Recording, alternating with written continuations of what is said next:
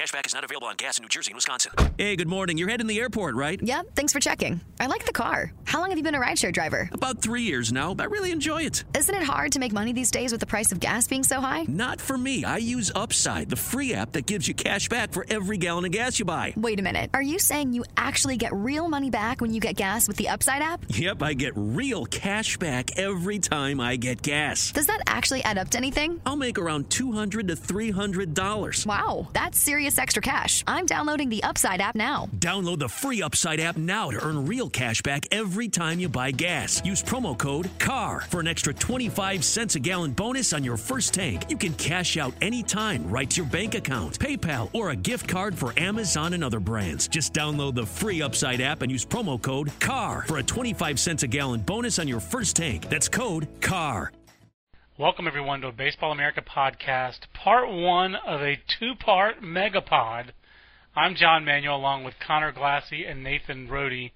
They're in the podcast nook. I'm disembodied back in my office as we record this with three people. It's instead of just sitting around a hot computer like we used to, we're all actually trying to use microphones and headsets and stuff. So, guys, we're putting our first part of our draft preview to sleep today. Sleep being the operative word because we all didn't get enough last night as we write up our scouting reports and finalize this labor-intensive issue. But, for me, it's probably the most fun issue, even when you sit in one place and write 7,600 words of scouting reports in one day, because I just feel like we're all so much smarter now than we were a month ago with all the phone calls and all the emails and the information we've been really bearing down on. Just a single-minded, as Guided by Voices would say, surgical focus on the draft. And we've reported a lot of news lately, and so let's just dive right in with some of the news, and we can discuss as how it pertains to the class. Because you guys see all the high school players. You focused on Lucas Giolito as the number one player on the high school side, number two in the class coming into the spring. He got hurt in March, and Nathan, you talked to Lucas's father, Rick Giolito. So Lucas is throwing again, and why don't you start, and then Connor, you talk about what you think Giolito's place is in this draft, and if or when he might throw off an actual mound in front of actual scouts. Well, in talking to Rick Giolito on Wednesday, Lucas started throwing for the first time on May 4th on flat ground. I think he threw about 60 pitches his first time out from a distance of 60 feet. He's still working at 60 feet right now, and there's no exact timetable as to when he will, advance the distances or increase the number of pitches he throws or anything like that. But it's thought that in the next week or so he'll move to 90 feet and then 120 after that. And like I said, with no exact time frame, it's also we're not sure when he'll open those workouts up because right now they've been private. Rick was there for some of them, but he even wasn't there for the duration or all of his workouts. It's really just Lucas doing his thing under the supervision of his doctors at the Kerlan Jobe Orthopedic Clinic in Los Angeles. They also do a lot of work with the Angels, the Dodgers, the Lakers, all the professional teams in the LA area, as well as Southern California athletics, and they gave Lucas a program to really focus on certain areas of his body to strengthen so that he's stronger in the future and is very preventative in terms of injuries. They want him working on his shoulder, getting that stronger, getting his back stronger, and they even went over some video with him and kind of broke it down. And it's not that he had bad mechanics, but they just pointed out a few things that he should try to clean up just a little bit that might help him in the future prevent from having an injury, or as best you can prevent an injury in a pitcher these days. Well, hearing all that, Connor, where would you take him in this draft with these CBA changes? We don't want to beat that dead horse, but with the state of this draft and this draft class, where in your mind, where does Lucas Giolito fit? Well, that's the tough part because the CBA obviously has to factor into it. Just because Giolito entered the season as one of the top guys, maybe even having a possibility to be the first high school pitcher picked 1-1. So, coming into the season, this is a guy who had pretty high expectations, you would think, of what he was going to get paid and what he's worth compared to everyone else. And so, it just depends on how much, if at all, he's willing to lower that price tag and lower those expectations. But if he's not, then there's only certain teams that can really fit him into their budget if the team is gonna play by the budget that MLB put forth with the bonus pools. I still think that if he's healthy, he's an absolute, top 5, top 10 prospect because his stuff was just so good. But it's all going to come down to who's able to see him, first of all, because I think if a team is going to want to invest that kind of money in a high school player, they're going to want to at least get a look at him before the draft rolls around, and then who can finagle him into their budget. Hard to imagine, for me, that if he doesn't throw, like whether it's a game, a simulated game, some kind of... I just can't imagine him going in the first 10 picks, and then really, if he doesn't go in those first 5 to 7 picks, say, the bonus pools shrink after that, and it's really difficult to see, in my mind, guys, a team taking him and being able to pay him what it will take to keep him away from UCLA. Over under, I'm going to put his chances of attending UCLA at 75%. Nathan, over under. Under. Connor? I got the under too. I did right after he got hurt. I did a draft blog post kind of on this, and the one interesting team at the back of the first round, if he even falls as far as the Brewers, right? Because they have 2 first-round picks, so maybe they can pick a signable player with one of them, somebody who's not expecting to be a first-rounder, and they can sign him and save some money there. But the other interesting aspect to that scenario with the Brewers is that their owner, Mark Attanasio, his sons both went to Harvard Westlake, where Giolito goes. So that's just kind of an interesting tie-in there.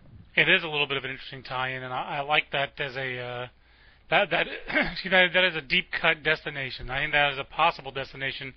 That will be a little bit bolder than your average Brewers draft class, if you ask me.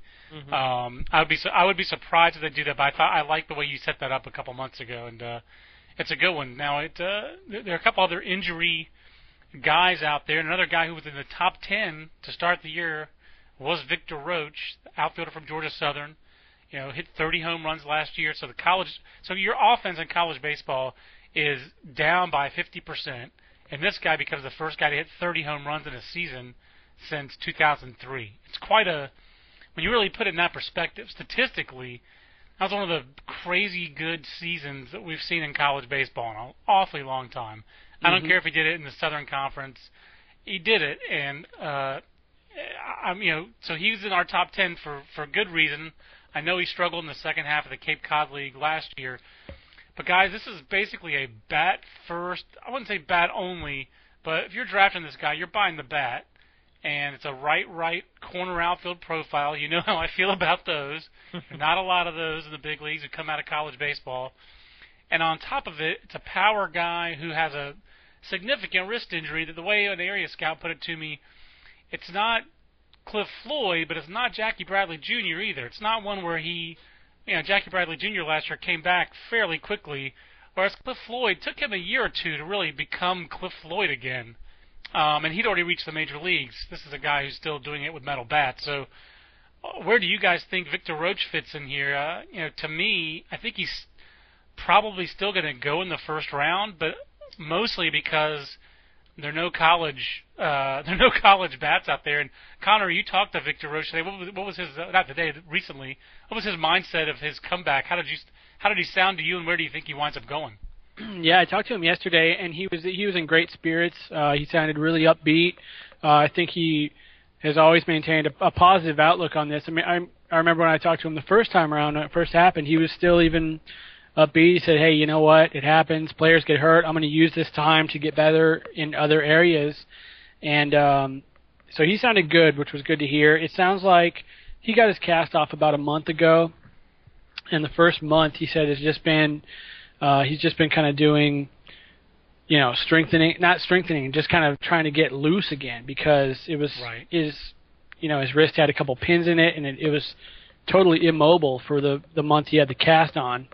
And so now he's just trying to kind of work through some of that stiffness, and then the next month he said he can try and get stronger and get back to picking up a bat. He didn't really have a definite timetable on when that's going to happen, but it did sound like that he's going to try to pick up a bat and take some cuts, maybe at a pre-draft workout or two before the draft. So, like you said, I mean, there really aren't very many impact college bats in this class. So I'm with you. I still think he's going to be a first-rounder just because of his track record and the fact that it's pretty slim pickings in that regard. And I think, Jim talked to, and we're going to, part 2 of the podcast, of the draft podcast, will be tomorrow morning. We'll record Friday morning. Jim Callis will join me here on the Skype chat, and we'll talk about the first-round projection.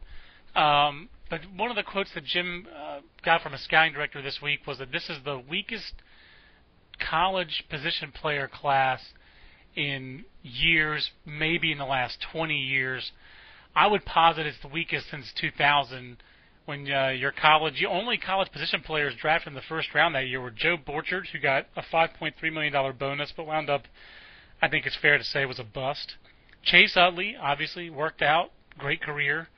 And then David Parrish, who was a bust. He was really a guy that the Yankees forced up their draft board at 28. And then and the rest of the top 50 picks, the other college position players who were drafted that year were Tyrell Godwin, who got a cup of coffee to the big leagues. I'm going to count him, even though he's an indie leaguer. Bobby Hill would have been a college senior, but went University of Miami, then Atlantic League, drafted by the Cubs in the second supplemental first round. Tag Bozide, who never quite made it. Longtime fan of Tag Bozide. Mike Tonis, Cal, cup of coffee, now on the Greek national team. Dane Sardinia, and Xavier Nady, ex-Nady, who was like a top college hitter on the board for a lot of teams, but fell because of signability. And if you look back at that year's college All-America team, it really just tells you how brutal the class was. Like, one of the best careers by the college position players, besides Utley, who was on All-America team, guys who were draft eligible. You're looking at guys like Brad Haupt and Joe Inglet as your other best careers. I mean, it was really a brutal college draft class. Nathan, Connor, you did the Carolinas and the Northeast. Connor, you did Puerto Rico and the West. Obviously, Puerto Rico not really a factor here for college position players, but are there enough college position players from your regions to make this a better year than 2000? I don't really know. I don't think so. The college hitters in my region, are interesting, but when you look at a guy like Chris Taylor at University of Virginia, he can hit. He's a solid hitter, but you're not looking at him, because he's a college bat and he's advanced and he's going to go quickly to the big leagues because he's going to hit. I think he's going to hit, but I don't know if it's going to be really an impact bat. You're drafting him because he's a guy that likely stays at shortstop, provides you with good defense, has a plus arm, runs well, and the bat will be, a solid part of his game. But then you have, L.J. Mazzilli up at Connecticut, and he probably fits the profile more of kind of that advanced bat. But then you're also just talking about kind of an offensive-minded second baseman, and that's if, he can develop his defense a little more. Right now there are questions about his defense and staying at second base. The scouts I've talked to aren't too concerned with it.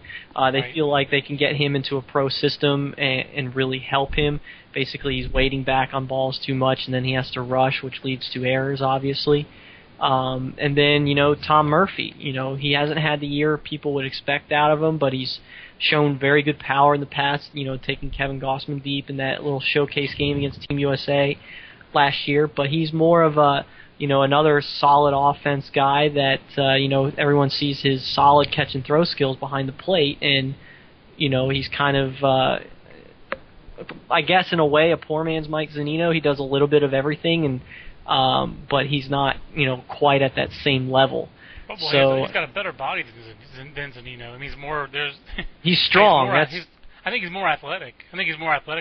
Athleticism is a question for Zunino, but like in the Northeast, like your guys coming into the year were guys like Travis Jankowski, right? And he's kind of had a little bit of a down year. I mean, Murphy, like you said, Jeremy Baltz, Christian Walker, either of those guys got a shot to go in the first 10 rounds. Christian Walker, he fascinates me as a. If I'm taking a college first baseman, there's not a lot of good college first basemen. And I understand where some would maybe prefer Preston Tucker. I wish I'd said this in our top 200 meeting the other day, but I almost think I'd take Christian Walker over Matt Snyder and Preston Tucker, even if he's a right guy.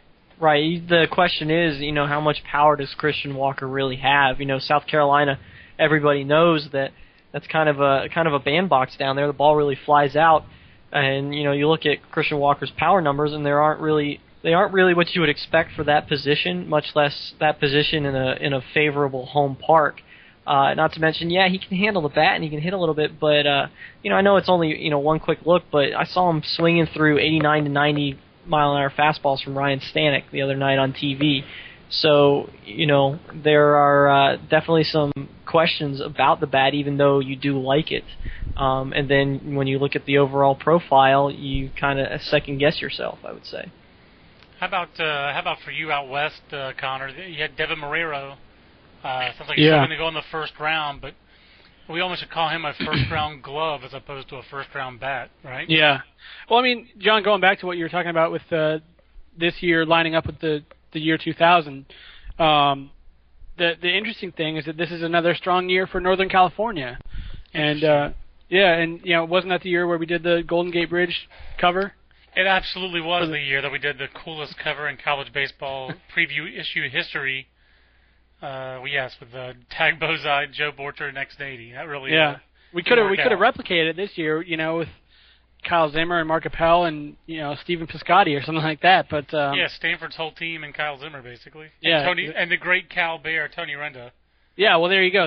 Those are the guys I was going to bring up first. Was the guys in NorCal with Piscotty and Tony Renda.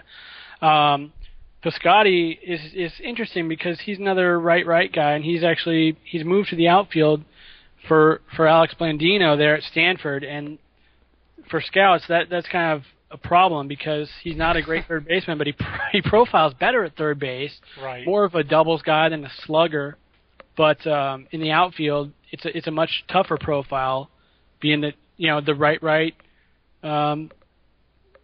not a lot of corner power, so. Yeah, if you really looked, I loved from last year in the Cape Copley, I loved the Piscotty to Garrett Atkins comparison. Yeah. I really thought there was a lot of merit to that.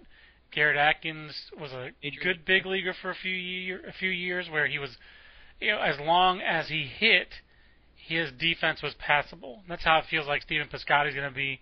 Piscotty probably has a little bit more arm strength than Garrett Atkins. Probably similar level of athleticism, maybe a little bit better athlete, but maybe not quite as pure a hitter as Garrett Atkins. Garrett Atkins is a pretty pure hitter, and again goes back to this 2000 class as well, drafted the same year as Chase Utley. They were classmates at UCLA, so it's all coming back to 2000 right now. But yeah, and the other guy who I think conspicuous by his absence in this discussion of college position players is the highest drafted hitter out of the 2009 high school ranks who went to college, and that's Kenny DeKroger. Went to a 4-year college. Connor, just explain to our listeners what happened.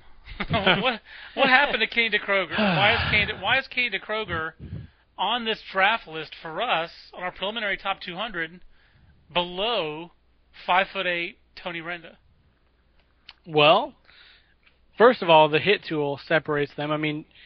Scouts love Tony Renda's bat. And even before I was talking to scouts this year about Tony Renda last year when I was doing draft calls, basically every Pac-10 coach, to a man, went out of his way to praise Tony Renda. I didn't bring him up.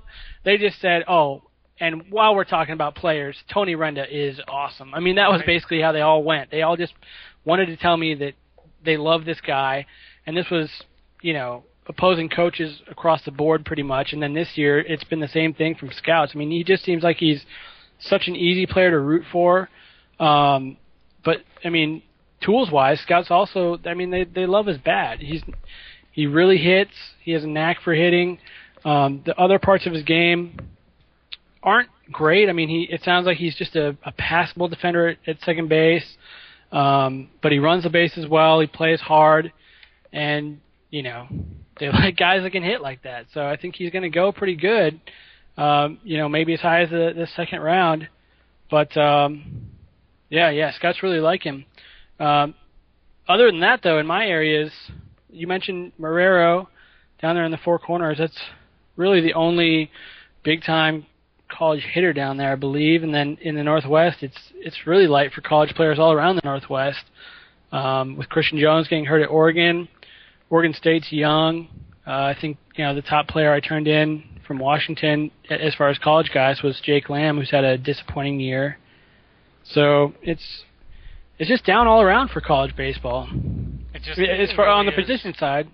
I think it really is, and from the Southeast, the concentration for me was really the high school hitters.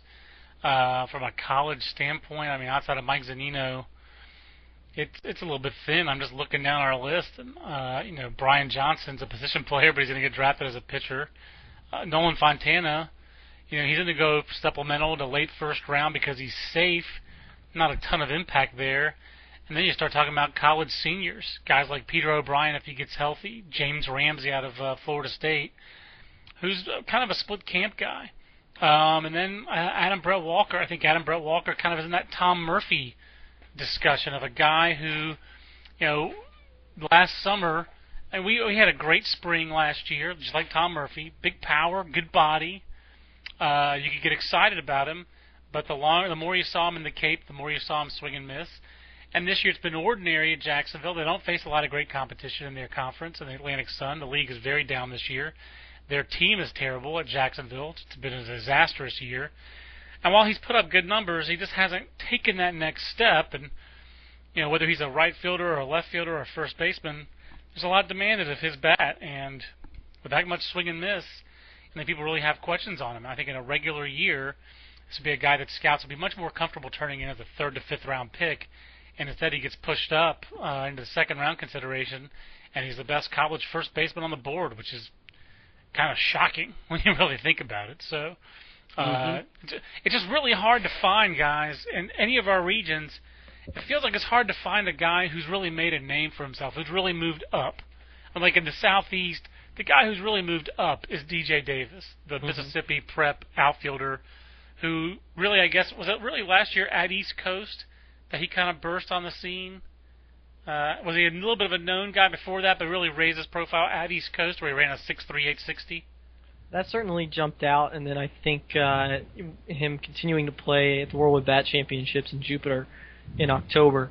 Don't forget, he played on a scout team. He played on a Mets scout team in the fall with David Dahl. They were teammates, and they played like a string of games against junior colleges in the fall. And DJ Davis and David Dahl owned those games, according to the scouts I talked to. Those guys were far and away the best players in the field against older competition. They had no problem handling, those guys who were just a year older than them in some cases, junior college freshmen, but they had no problem handling velocity, handling a little bit better coached players. And, to me, that's where Davis kind of really made that big jump, and he's held it this spring. He was building momentum, and the fact that he's maintained it and even continued to get better this spring, he's the guy in the Southeast who seems like he's made the biggest leap. I mean, in your area, Nathan, is that Corey Seager, or is there somebody else in your area who's made a big leap forward? I definitely think, it's Corey Seager. Early on, we were talking about him, and guys like him. They like the hit tool, the defense. At shortstop, it's good defense, but it's probably even better if he moves over to third base. And he's strong. He really goes the other way with power. So guys like that, but there was this kind of vibe that he was unsignable. But now it sounds like he would be unsignable out of the first round, and now we're all thinking, you know what, he's a first round talent, maybe even middle of the first round or higher, depending on the team. But he's certainly that guy that's kind of come on strong. And the other thing, Scott was telling me that, he just does things so easy. Sometimes you feel like it's too easy for him, and they're kind of a low motor. But in fact, the game just comes so easy to him that he doesn't have to put a lot of effort into it. And it's not that he's lazy or a bad kid or anything like that. It's just the game comes naturally to him, and scouts are beginning to see that. Yeah, and it sounds like Connor, for you out west, I mean, really not an obvious guy to me who's. Well, Zimmer made the jump early. That's it. I wasn't looking that high. Coming into the season, Zimmer made the jump early, and he's stayed there as the draft approaches. So that's probably the main guy in my area. And then, some of the Puerto Rican guys I went down to see. I mean, Correa obviously was a big name coming in. He solidified that. But maybe one of the biggest risers is J.O. Barrios, a guy who wasn't on our high school top 100. Right. But he added about 20 pounds of muscle from the summer to now. And that really helped him. It didn't just help him with his velocity, which went from like 90, 92 up to now he's sitting like 93, 95, and I had a scout tell me he's even seen him touch 98. But it also helped with his delivery. I mean, he kind of had a little bit of a violent delivery in the summertime, and the added weight and the added muscles allowed him to smooth things out and throw more strikes. So now you're talking about a guy who's sitting, low to mid 90s, touching 98. With a really sharp slider and a pretty good changeup. So he's a guy that I think we have him in the sandwich round as far as talent when we're lining up our top 200. But he's a guy that absolutely wouldn't surprise me if he jumps up into the first round for a team that's looking for a guy who is signable if they want to maybe save a little money for a pick later on. And that's obviously it's going to be a part of tomorrow's podcast as well. So I think Jim and I we can talk a little bit tomorrow more about strategies that some of these teams are employing, because I don't think anybody really knows what's going to happen. I talked to Jeff Luno the other day, and he just said anyone who tries to tell you what's going to happen between picks 1, their first pick, and 41, their second pick, is fooling. There's no way, because I think it's a very volatile when the talent in the class, when everyone's got a flaw, everyone's got a hickey, it's going to come down to personal preference and what your scouts see, and it's going to be a very unpredictable draft. It's a Baseball America podcast with John, Connor, and Nathan. Guys, let's talk a little bit about best tools. I don't know if you guys have your best tools in front of you, but it really did seem like this was one of the hardest ones to put together. Again, the college class, I don't want to bang on it too much, but I guess I do, because it's impossible to find any college athletes in this draft or college runners. I mean, who do we like? Who do we like? What was a category where you really had a hard time deciding on best tools, Connor, as the rest of us all as well gave you suggestions and you lined up our suggestions from our regions? What was the toughest one? That was the toughest call. You nailed it. I mean, the college athlete and the college, fastest runner, and those obviously kind of go hand in hand. And that's a trend we've seen for the past several years, because teams have been doing such a good job of grabbing those athletes out of high school and signing those kids before they get to college. So we've seen a lack of athleticism in high school, and then with the fastest runners, I mean, I was amazed. Guys we are considering for our college fastest runners are, I mean, they're not burners, they're 60 runners. We had to kind of scrounge around to find some plus runners that to fill out the college fastest runners, which is, I mean, it's just a little bit different in college baseball, and that's probably going to change here in the next 3 years. Going back to the CBA, which I said I didn't want to talk a lot about during the podcast, but here it is again. It's definitely a theme. But as more of these college players or more of these high school players kind of on the bubble wind up in college, I think you're going to see the college game become more athletic. Here's a different one, Nathan. I'll ask this to you. Like, one of the most intriguing ones to me is best fastball.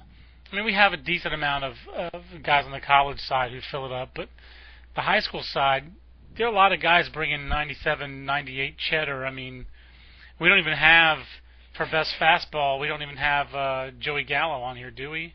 And Joey Gallo, we have video of him hitting 98. We put him in for best arm, but since we're listing him as a position player, first. Yeah. I mean, we have video of him hitting 98 at NHSI, right? I mean, we do. This is big time velocity, but Giolito, McCullers Jr., Hensley, Sims, Smorrell, Berrios, Zach Eflin, Nick Travieso. That seems like that's one. Last year's class was exceptional for velocity. It doesn't feel like this year's is exceptional, but at least it's not weak in terms of velocity. Well, absolutely. It certainly isn't on the level it was last year, but it's definitely good once again. And that's the thing that Connor and I were talking about when we were lining up the high school prospects early on. It seems like there's always a hard throwing right-hander out of high school, and that's why we opted to put Buxton number 1 as the top prospect in high school, because we felt his tool set was a little more rare. That's no discredit to Lucas Giolito. Yes, he throws hard, and there are plenty of hard-throwing right-handers in high school, but Giolito also brings a lot more to the table, when he's healthy, than the typical high school right-hander. But there certainly isn't a shortage of big velocity this year, especially when you consider some of the guys that were putting out big velocity, even last year, might not be doing so last year. I know this year. Weichel, was never really a huge velocity guy, but you'd see some 3s and 4s out of him. But right. As you're getting in your reports, you're just not seeing that this year, and then you're seeing the guys like last year when I saw Zach Eflin, he was 89 to 91. And this year he's now sitting low to mid 90s and touching a little higher. Travieso, I've seen 89 to 92, touching some 4s, and now he's taken that step forward. It's kind of like Taylor Guerrieri last year. On the showcase circuit, he was anywhere from 88 to 92, and then he comes out and he's 93 to 95. So it doesn't really ever feel like there's a shortage of velocity when it comes to the high school right-handers. Yeah, this year, to me, I think it really seems like it helped Connor that guys like Travieso, some guys like him took some real steps forward in terms of going from good velocity to kind of elite velocity. Yeah, for sure. But the other one that can be tough is best strike zone judgment for high school players. Because, that is just like the scouts have to deal with when they go to these games, that's why scouts love not only the summer showcase circuit, but matchup games. In the springtime, they have all those games circled in their schedule books where they can see a hitter they're interested in against a guy who's throwing mid-80s, upper 80s, into the 90s if they're lucky, or depending on their area. But the strike zone judgment can be very difficult to judge for the high school players just because they're not typically facing quality pitchers. Well, they all go to the high school blog at during the high school preview and look at the matchups of the year. There you go. That's the place to go if they're smart. That's where they go. Baseball America podcast with John and Connor and Nathan. Guys, let's wrap up by just talking a little bit about our regions. I think we discussed it a little bit. But just overall strengths, weaknesses. What's the Northeast and the Carolinas look like for you, Nathan? Besides just the guys who kind of jumped up, what's just your general? What's the vibe been among scouts up there? Good, bad, indifferent? Wait till next year. Kind of what's the? Got any 5-star states up that way? I don't think we're going to have any 5-star states, except, you might argue New York. There isn't a lot of elite talent out of New York this year, but there's certainly some depth when you're talking about the guys at Stony Brook, at St. John's, and then Tom Murphy at Buffalo. And then, if you want to talk about it, you can talk about the high school guys, who aren't in the top 200, but, the Fernella Sanchez's of the world who have, big tools, but it doesn't really translate to the game. So that might be the only one that I would even argue for. But in the Northeast, it's just kind of a middle-of-the-road vibe. You got some guys that, the scouts like, but they don't get really excited about when you're talking to them on the phone. And then in the Mid-Atlantic and the South, South Carolina and North Carolina, it's kind of, outside of those guys like Seager and Stroman and Schaefer, it's kind of a mixed bag. You got Eddie Butler, in Virginia, who can bump some 97s and 98s, but his secondary stuff is a question, and I think that probably has led to, why his strikeout numbers aren't what you would think they would be in the Big South, as you've mentioned, John. And then you got Brandon Klein, who we all know has, power stuff with the fastball and the slider, but the delivery that he has just isn't conducive to his frame and his style of pitching, and he's kind of had a roller coaster year. In North Carolina, obviously you got Stroman, But Cody Stubbs has been a disappointment at North Carolina. There's too many holes in his swing, a lot of swing and miss. Tommy Coyle, guys knew he probably wasn't a shortstop, but he, might be a left-handed offensive second baseman, and, he's been a bit of a disappointment as well. So I would say it's probably a down year aside from those guys at the top, but I do know for sure that they're not saying wait till next year because I have a feeling it might be even worse. Really? Okay. Yeah, I'd hate to mark my word on that one. All right. I'd hate to see that, though, but I know you're not counting Rhett Wiseman as one of your top guys in the Northeast. So, Connor, you can... I like Rhett Wiseman, just not as much as Connor. I love Rhett Wiseman. He's a great athlete, and yes, he's a great kid. He is... I think we all know who Connor's personal cheese ball is in this draft. Yeah, exactly. I have a lot. I love cheese balls. We know. Cheese balls. But, Wiseman is very well put together, a very physical kid. It's just a lot of swing and miss to his game, and his swing. There's not a lot of body control to it. He needs to tone things down, but he does have a couple of things that you can't really teach. He's got really good speed. He's got really good bat speed.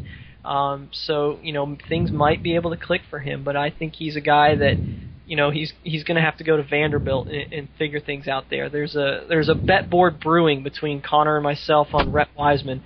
Just haven't figured out the exact parameters yet. I told Nate that. Pick your terms. I'll take Wiseman. Anyway, you need Rhett Wiseman to set the terms since he responds to email and texts. What's the vibe like out west, Connor? I know you don't do Southern California, but I was just looking back to some recent drafts. 2006 is the last draft where one of the top 25 picks was not a Southern California player. That year, James Simmons was the best of a bad lot in Southern California, and he, of course, did not have much of a career with the Oakland Athletics. But so Southern California is part of the West, and it's not part of your region per se, but we all know, we've talked about all year, that SoCal is down, but it feels like the rest of the West is at least okay. Not horrible, but well, okay. Yeah, I was just thinking. NorCal, probably at least 4 stars. Could be 5 stars in NorCal. It's pretty loaded at the top. There's a bunch of interesting high school players. Puerto Rico's definitely 5 stars. With with Correa, he's going to be the highest drafted Puerto Rican ever, more than likely. The current record is 17th overall. Oh yeah, he's going to bust that. Ramon Castro, and that was just a couple months before Correa was born. But other than that, Washington is just okay. Washington and Oregon both kind of have their one guy that stands out. And they're right across the river from each other, and with Clint Coulter in Washington and Carson Kelly in Oregon. But after that, it kind of drops off a little bit for both states. Washington is a little bit better. That's an unbiased comment right there. But Washington is a little bit better than Oregon. Because there's a little more pitching in our top 200. There's Adrian Sampson, who was drafted last year in the 16th round, didn't sign, is back at Bellevue Community College, or Bellevue College now, I guess. And then Mitch Geller, who's been kind of the pop-up guy out there in the Northwest, is an athletic right-hander that's been up to 94. And listeners of the podcast would know about him if they read Draft Tracker. But nice. NorCal and Puerto Rico are the standouts in my area. But the Four Corners is kind of empty. Is down. Yeah, the Four Corners is down, and Oregon's down because there's just not a lot of guys at Oregon and Oregon State. Those are the schools that drive Oregon, and at Oregon, Christian Jones is hurt, and there's not a lot after him as far as top 5 round, top 6 round guys, maybe even top 10 round guys, and then Oregon State is young. Their team's pretty much being led right now by the 2 freshmen that come from Washington. So there you go. That's another example of how Washington is better than Oregon, is what you're saying. Yeah, exactly. Okay. Again, Connors. That's it. Connors, of course, from the well, what state is it though? The Evergreen State. I got it. The Evergreen State. Yep. Well, it feels like the talent's in the Southeast. So we have 95 scouting reports in the first 2 rounds in the early draft preview, the part 1 of the draft preview. I think I wrote 36 of those for guys in the Southeast.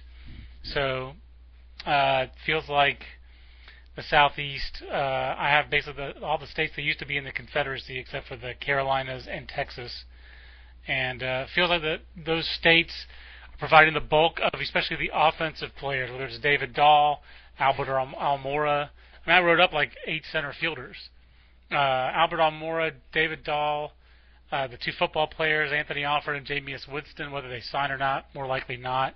Buxton, of course. DJ Davis, and of course, exactly, Byron Buxton. So that's, there's the scouts I've talked to in the Southeast have all been very busy, and they've all talked about other scouts from other regions coming into their region. I mean, even like Arkansas's got a couple guys in Devon McClure, a high schooler. Maybe DJ Baxendale's younger brother, I forget his first name, I think it's Brett Baxendale. He could go out in Blake, thank you. He could go out with a single-digit pick. Who's the pitcher? It's not Ty Hensley. It's another Trey Killian. He could go out if people have seen him on the right day. So even Arkansas, and of course the college team, hasn't been quite up to what people expect out of it, but you still have Nolan Sanborn bumping some 99s, and you still have other pitching depth there. Matt Reynolds is a solid college bat, and otherwise, I think he's propped up by the fact that it's a bad year for college hitters, and he's fairly athletic, should be able to stay on the dirt, probably a future utility guy, kind of a Russ Johnson kind of player. But I mean, every state in the Southeast, with the exception of Tennessee, I think feels like it's a little bit better than usual. Maybe Alabama's a little bit down because the college teams there are just okay, or I should say actually are bad. Alabama's bad. Auburn is not so good. But then again, how often do they have a guy like David Dahl? I know, that's what I'm saying. On the high school side it is. On the college side, but you also have Lex Rutledge, and you have one of my personal cheese balls, Brandon Miller. Very interesting player.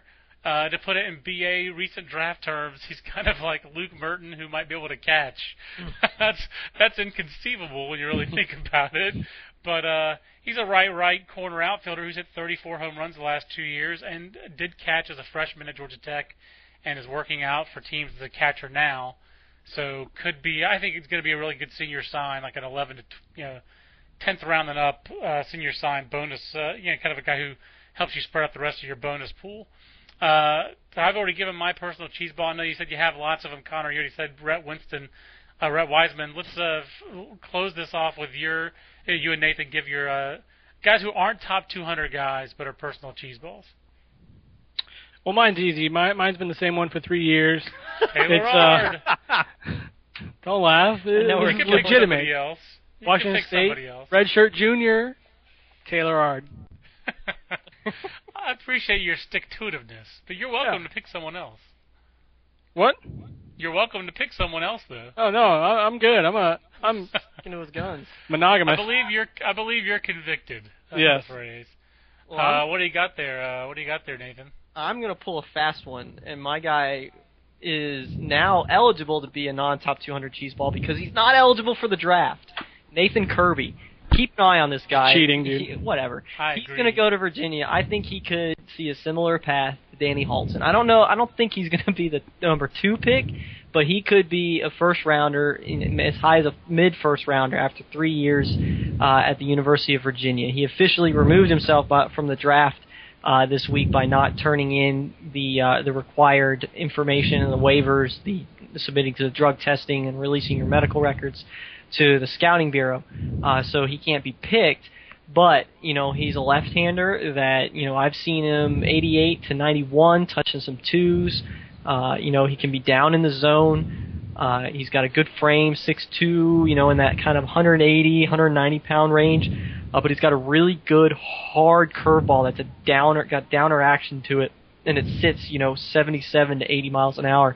So I think, he's going to be one of those guys that goes to UVA, and you're going to be hearing his name, if everything goes right in the first round in 3 years. What does he think about bending at the knee before he delivers a pitch? Well, I assume he's okay with it because he's committed there. And how does he like that's what they do. Yeah, he better like towel drills. Yep. I mean, that's what's in his future. So, good stuff, guys. It sounds like you guys are... Good. Nathan, you're getting ready to hit the road, and Connor, you're welcome to drop in on the podcast tomorrow with me and Jim. We certainly don't have to bogart as we go over some first-round projections, and it's awfully early to do that, but it's also fun to do. So the draft is too big to be contained by one podcast. So we're gonna make it 2 here this week at Baseball America. We hope you enjoyed it, and remember to follow us for all your draft news on Twitter at Connor Glassy, at BA High School. I'm at John Manuel BA, or just at Baseball America, or here on the podcast. Until tomorrow's part 2 of the Mega Draft Pod. We'll see you next time. So long, everybody. What's so special about Hero Bread's soft, fluffy, and delicious breads, buns, and tortillas? Hero Bread serves up 0 to 1 grams of net carbs, 5 to 11 grams of protein, and high fiber in every delicious serving. Made with natural ingredients, Hero Bread supports gut health, promotes weight management, and helps maintain blood sugar. Hero also drops other limited edition ultra-low net carb goodies like rich flaky croissants and buttery brioche slider rolls. Head to hero.co to shop today.